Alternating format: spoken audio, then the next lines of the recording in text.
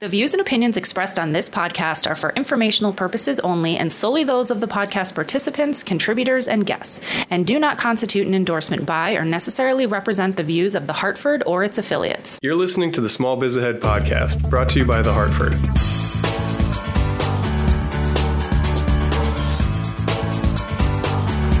Welcome back to the Small Biz Ahead podcast. I'm Elizabeth Larkin from The Hartford, and I'm here with Jean Marks from the Marks Group. Hi, Elizabeth. Hi, how are you? Doing good. How are you? I'm good. Good. Glad to hear that. We're going to talk about TV shows after this. Yes. As well. After we answer this important question about enticing new clients. Yes. We're going to talk about your TV show. Well, we'll have a word of the day and then the TV shows. Because last time we talked about El Camino. Yes. Yeah, with the Breaking Bad, but I got plenty more. Okay. But you're going to have to wait for the end. I'm going to have to wait. You know what? Forget about these small business questions. Let's go right to the TV shows. Great. Yeah. Okay. So after a word from our sponsor, we are going to come back and talk about enticing new clients to a very niche business. Okay. This podcast is brought to you by The Hartford. When the unexpected strikes, The Hartford strikes back for over 1 million small business customers with property, liability, and workers' compensation insurance. Check out The Hartford Small Business Insurance at thehartford.com. And we're back. Our question is from Gabrielle in, is this Hawaii? It's Hawaii. Awesome. Yeah. Okay. By the way, it's Lihue, Hawaii. I wasn't even going to go there. Yeah, I've okay. never been there. Anyway. Have you ever been to Hawaii? No, have you? It is, we were talking over lunch about places that you got to go and visit. Hawaii is absolutely beautiful. See, so my take on Hawaii is if you live on the West Coast, it's kind of like going to the Caribbean if you live on the East Coast. Yeah. But it's way more beautiful than the Caribbean. It's really, and it's really? And it's a long way from California. I mean, yeah, it's it like is. 4 or 5 hour flight to get there. Yeah. But it is a highly recommended, and it's one that combines, I mean, great beaches, but there's like a ton of like cool adventurous stuff you can do. And I know you like adventurous stuff. I do. So you will love Hawaii. Great. Okay. Okay, so Gabrielle's question is, my husband and I recently started a commercial home repair and cleaning business. We cater to property managers that have hundreds of vacation rentals. That's a great business. How do we get our clients to want to sign a contract with us? What incentives can we offer? And how do we approach or broach the subject with them? Right. So just to make this clear, so Gabrielle, she's got this business. She's going to her customers are like property managers, right? So and her customers are property managers, and the property managers manage multiple like vacation properties. So she's like, okay, we want to sign these people on for a longer term contract, for cleaning. So for starters, the good news is that she's in an industry where that's a kind of a normal thing to do. It's not like when she does propose this idea, it's not like it's going to come out of left field or be an unusual thing. I think most property managers would be familiar with companies that provide, cleaning services and on a contract basis. So I have a few thoughts on that. Number one is, first of all, is before you offer anything, I think you should be doing some market research and checking out what your competitors are offering, because clearly you're not the only cleaning service in town. So I'm sure there are others, and they have websites and they have customers that they're using, and it might be worth. Do they have websites? Yeah, cleaning services have websites. Everybody has websites nowadays. Okay. This is so you can find out like what they offer. Some people might share their costs. You might call up customers or other people that might be using other cleaning services and find out like what kind of services they're getting. In other words, do your homework first before you make any kind of a pitch. Secondly, it is really, really important that if you're going to pitch a long-term contract, you do it as early as possible. So, and I've made that mistake, with clients. Like, I'll go and do a project because we're a service business and we're charging by the hour. And I'm like, oh, geez, I'd really, this would really be better for like a long-term contract or whatever. But it's almost like too late because the client is used to paying by the hour. So it's kind of it's a tough topic to introduce. So the other piece of advice that I have is, and I have others besides this, but you need to introduce this like straight on. So when you bring on a new client or a prospective new client and they want to hire you to do cleaning, you should be saying right from the very beginning, yes, we do this service and we have long-term contracts and this is what they're like, or this is what they cost and this is what they are and whatever. So that's also, very important thing. As far as incentives to offer, to me, I think the biggest incentive that any business can offer is to give something away for free, because we've talked about this before. In the end, people want to, they want to trust you. They don't know you, particularly as like Gabrielle's company is. She's just starting up, and she doesn't have any kind of a track record. So it would, you're gonna have to sort of pony up a little bit, right? And say like, listen, we would like you to sign up for the long-term contract. If you sign up with us, we'll give you your first month for free. And after the first month, for example, if you don't want to move forward, we understand you have to be another. Put the onus on yourself to deliver. You know what I mean? And show that you can do a good job. And any prospective customer will appreciate a good free offer. Plus, it not only gives the customer a chance to get to know you, but it does give you a chance to get to know the customer. And if you give each other a 30-day window, you give yourself the ability to pull out because you're like, this guy's kind of a jerk, or I don't like this place, or whatever. You've got, an exit door that you can go through as well. So there's no better incentive than doing that. That's, it's just to get locked on. The other big incentive is, we all want people to commit for a long time. So if you want to ask your customer to commit, the longer the commitment, the more of a break you may want to consider doing it. So, we charge $100 a month for this service, but if you sign up for 2 years, we'll do it for $95 a month. Yeah. Or if you do it for 3 years, it's $90 a month, and then that way you've got it committed and they're in and they're getting the discount and all that kind of stuff. How do you feel about the this is kind of related, but kind of not. I like to hijack conversations. This is a conversation that you are perfectly suitable to hijack. Okay, great. Yeah, ask away.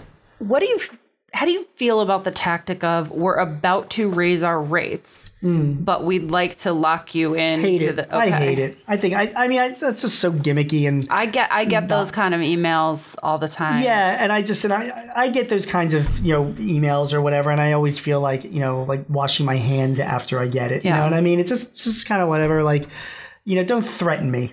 Yeah. You know what I'm saying? I think that it should be the other way around. Instead of pointing a gun to somebody and say, we're going to raise our rates if you don't, you want to sign up now. It's so much nicer a pitch to say, we'd like you to see how great we are. So let us do some work for you for a couple weeks or a month or whatever. And we're not even going to charge you. And then after that, if you like us, we'll give you the opportunity to sign on. It's the other thing to keep in mind is, particularly for a service like these guys, a cleaning service, do you know what the puppy dog close is? You love dogs. I do love dogs. So, I can't believe we haven't talked about our dogs in a long time. We haven't, and that's a whole other conversation. But we have TV shows to talk about, okay. Elizabeth. All right, so continue. we got to prioritize. The puppy what? The puppy dog close is this. If I run a pet store. Oh, the clothes. The clothes. I don't even know. Do they let pet stores operate still in Connecticut? I know sometimes pet stores are. I haven't seen one that actually sells puppies in a long time because, puppy mill puppies. Say I'm a breeder, okay, and you come and you're interested in a puppy. If I give you a puppy and say, take the puppy home for a weekend, and if you don't like the puppy, bring it back on Monday, right? Yeah. Who's going to do that? No. People are going to keep the puppy, of course. It's the puppy dog close. You let the people live with the product for a bit, and then the likelihood of them returning it is less. It's the same thing when you've got a service like Gabrielle's cleaning service. You give them a month. Say, look, let us get in there and start doing stuff for a month. They get used to, remember, there's a little bit of commitment on the customer side. Then you're operating at a big loss for a new. It's not. It depends. I mean, if the numbers have to work. I'm not saying you should do this if it's gonna put you out of business by any means, but I think it's a risk worth taking, and you've got to be the judge as to how much of that risk that you're willing to take. Mm-hmm. And by the way, there are, as you get better and you have more of a reputation and you've got more references to give and more volume, then you've got an ability to go and, say, no, we're not doing any free month thing. You want to sign up with us. But she said specifically, you know what I mean, that, what incentives can we offer? And she just started this business. So, she's got to sort of put some skin in the game, and that's what I would recommend that she does. Great. I hope I've answered Gabrielle's question. I hope I've answered that question so well that she invites me to stay in her home in Lihu, Hawaii. Yeah. And then and gives you a puppy. Yeah, and gives me no puppies. I'd like to go and stay in Hawaii. Hawaii is really nice. Okay, well, email us back if that's yes, Gabrielle. Open. Let us know if that helps. Okay, so we will be right back with Jean's Word of Brilliance after we hear from our sponsor. Are you looking for a great idea to start a new business? Well, Small Biz Ahead has 99 of them for you. Our new ebook, 99 New Small Business Ideas, is the first place you should look if you're interested in starting your business. You'll learn about everything from business service industries that could lead to lucrative freelance work, emerging industries such as solar panel installation and professional blogging, and even tech industries that could turn into the next big thing. Head on over to smallbizahead.com and click the link in the show notes to download your free copy today. Okay, and we're back with Gene's Word of Brilliance, followed by his TV recommendations. Yes, okay, so it's not, this time it's not a word of brilliance, it's a date of brilliance. Okay, great. The date, Elizabeth, is the year 146 BC. 146 BC, yes. Okay, so I'm currently reading a book about Cleopatra right now, and I feel like she lived during You're getting that time. there. Not a little bit before her time. Okay. You're getting closer, but The Crusades? No, it's not. The Crusades happened The way Roman in Empire? like the 50s. Yeah, so it was before the Roman Empire. So let me paint this.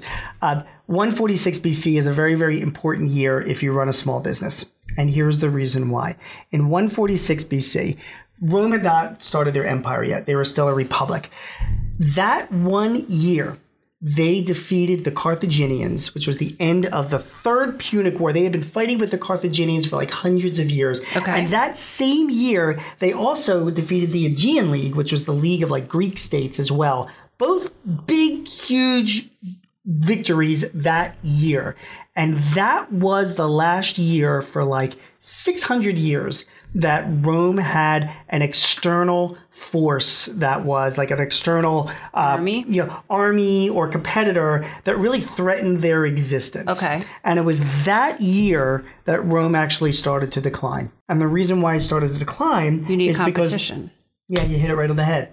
Sorry, grabbed it right away from you. For the next 500 years, Rome was beset by it was stagnation rather than growth. It was emperor fighting dictator, fighting internal battles because there was no external enemy to fight anymore, and it was a great disparity between the wealthy and the poor. And the empire itself really actually began its decline. I mean, it was powerful for a while, but because it had no technological progress the way it was going, it was no longer a democracy soon after that. The lesson is this, and you hit it right on the head. Competitors are good, right? When you have a competitor, it keeps you on your toes. It keeps you hungry. It keeps you lean. It helps you grow. It helps you expand as a business. Competition is really what fuels your future. And when you don't have competition, you stagnate, just like Rome did. And when Rome did that after 146 BC, there was stagnation, obviously, caused the deaths of a lot of people and starvation and poverty in a lot of places and a lot of bad things. Obviously, those repercussions hopefully would not happen with a small business.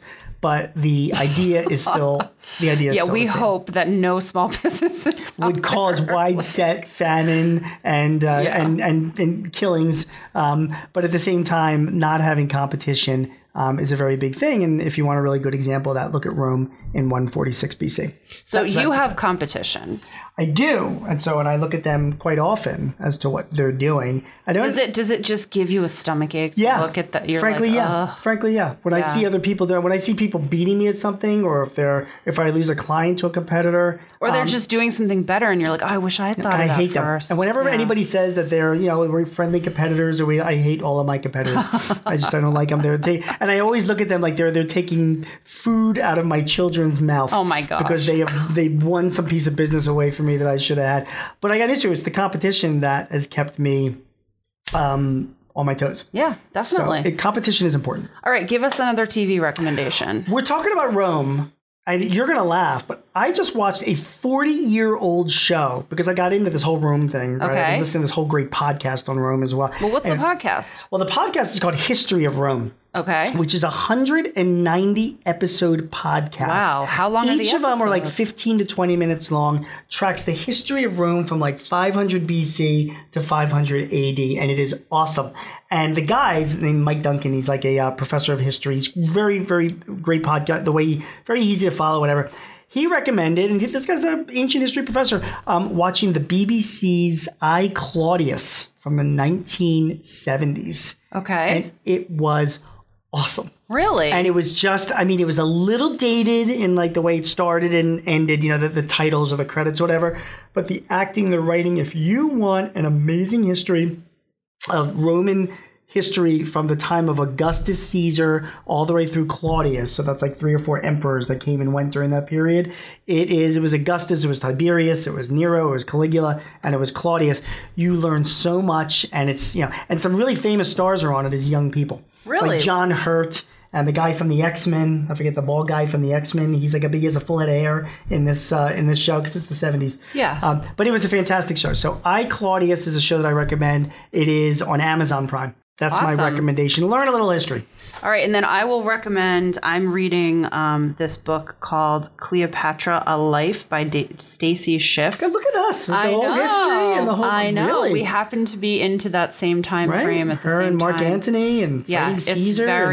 It's really Augustus. interesting. It's very dramatic, but not in the way that you usually think of Cleopatra. It's like she actually went back and like did the research instead of relying on like Hollywood version. Right. So it's really interesting. She was a very powerful woman. She was the one that She cost Mark Antony the emperorship. Yep. Because he, anyway. So yeah, it is that's a cool book. I'll check it out. Yeah. All right. So we will be back in a couple weeks with our next episode. Thank you so much for tuning in. Please leave us a review on Apple Podcasts. That really helps get the word out if you're enjoying this. And also make sure to submit a question on our website, smallbizahead.com. Look for podcasts, and you will see the submit a question button there. Thanks for joining Elizabeth and Jean for another edition of the Small Biz Ahead podcast. For the latest on small business trends straight from the small business experts, visit the Hartford Small Biz Ahead. We've got articles, how-tos, and videos to help you run your business more efficiently. Check us out at smallbizahead.com.